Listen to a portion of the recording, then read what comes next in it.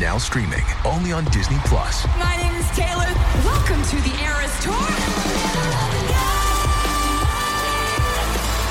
Experience Taylor Swift's record-breaking Eras Tour. Does anyone here know the lyrics? Prove it! Taylor Swift The Eras Tour, Taylor's version, with 4 additional acoustic songs. Now streaming only on Disney+. Reese's Peanut Butter Cups are the greatest, but let me play devil's advocate here. Let's see. So, no, that's a good thing. That's definitely not a problem. Reese's, you did it. You stumped this charming devil.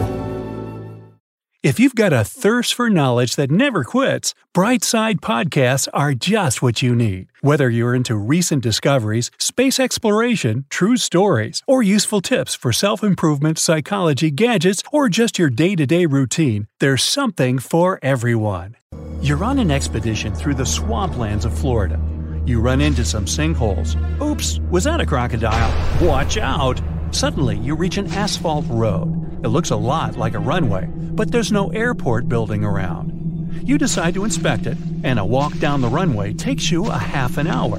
At the end of it, you notice a trailer.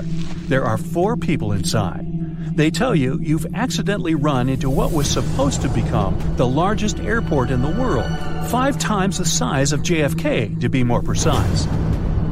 Project Everglades Jetport was launched in 1968, right at the end of the golden age of air travel. It was supposed to become an intercontinental hub with 6 runways for supersonic jets carrying up to 300 passengers.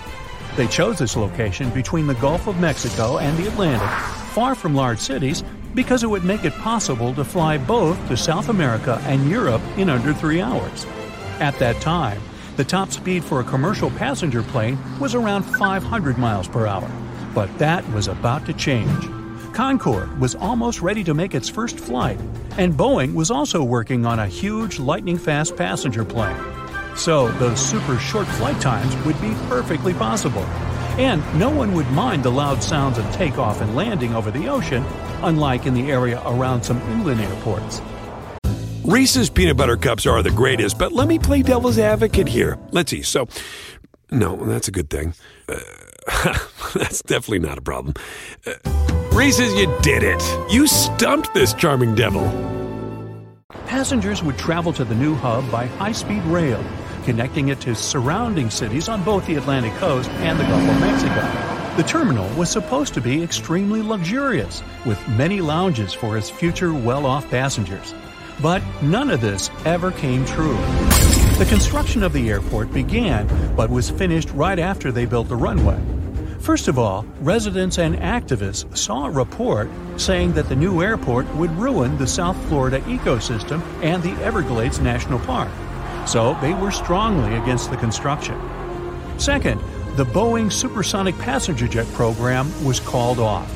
In less than 20 years, while the tests for supersonic planes were running, the Federal Aviation Administration received 40,000 complaints about sonic booms from people living under the testing areas. Those sounds of shock waves created by jets traveling faster than the speed of sound were breaking glass and scaring people and farm animals. So the airlines across the country knew supersonic flights wouldn't be a commercial success, and there was no more need for a huge airport to serve those planes. The finished runway was used for training pilots for years. It's long enough to land Boeing 747s and is in an isolated location, so it was perfect for those purposes. Then, as flight simulators became way more advanced and pilots didn't need to practice there anymore, the unfinished airport started serving general aviation aircraft. Even on its busiest days, it doesn't get more than a dozen takeoffs and landings a day.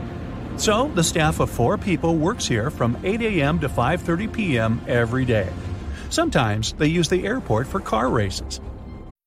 Isn't the point of traveling to get away from it all? To feel the best you've ever felt? Then maybe you should check out Aruba. You'll spend your time relaxing on cool, white, sandy beaches and floating in healing blue water. You'll meet locals brimming with gratitude for an island that redefines what a paradise can be.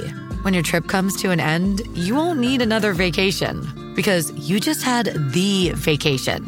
That's the Aruba effect. Plan your trip at Aruba.com. On the other side of the world, what used to be an airport of prime importance is now a ground for picnics, festivals, and fashion shows.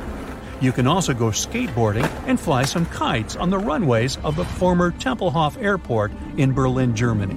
It was the world's largest building until the Pentagon was finished. It was also the first airport in the world to have an underground railway. The site of the airport belonged to the Knights Templar in medieval times, and that's how it got its name. The 1920s were its prime time.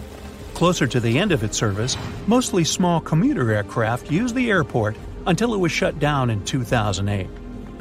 Floyd Bennett Field in New York is now also living its new life as a ground for cycle races and stargazing with the Amateur Astronomers Association.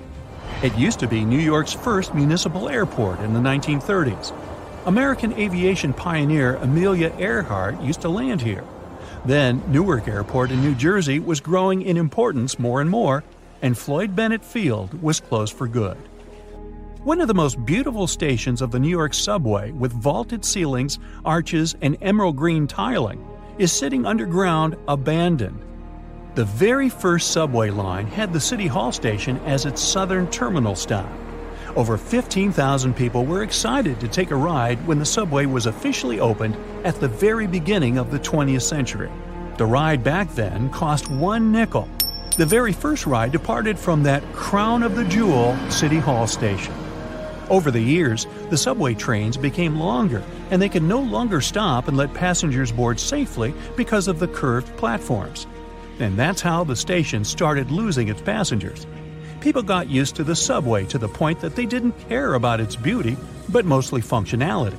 Plus, the City Hall station has always been off the express track, so passengers prefer to use the nearby Brooklyn Bridge station instead, which lets them travel much faster and also get off closer to the famous bridge. So the only way to visit the City Hall station today is to take part in a tour organized by the New York Transit Museum. No trains at all depart from the great abandoned train yard in Bolivia for at least 80 years. You'll find over 100 train cars not far from Uni. It used to be an important transportation hub for the region for a long time because of its good location between major cities in Chile, Bolivia, and Argentina. The hub played an important role in transporting minerals to the Pacific ports. By the middle of the 20th century, the mines had been exhausted of resources and shut down. The trains were left to rust in the salt flats. The beautiful steel trains turned into ruins in no time because of the salt winds that corroded the metal.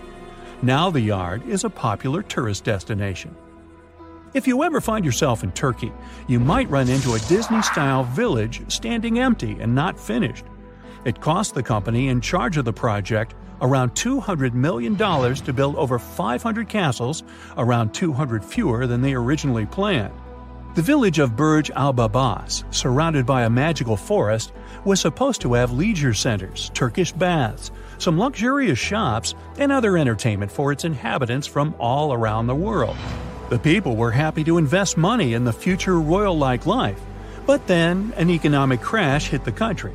The buyers were worried about the future of the project and pulled out most of the funds.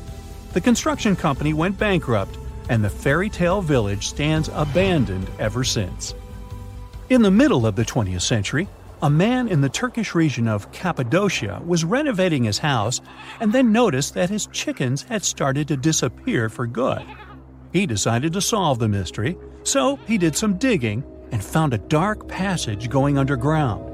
It turned out to be one of 600 entrances other homeowners found leading to a whole abandoned underground city. It was large enough to fit around 20,000 people and had a complicated system of 18 levels. Archaeologists found that it wasn't just a bunch of tunnels in the dark, but had all the signs of civilization. There were schools, kitchens, dry food storage, cattle stables, and many dwellings down there. There was even a complex ventilation system and a protected well to provide air to breathe and fresh water for everyone. The city was first mentioned in writing in 370 BCE. It was most likely built as a shelter from natural disasters and enemies. Cappadocia was the perfect place to build a place like this because there's no water in the soil and the rocks are easily moldable.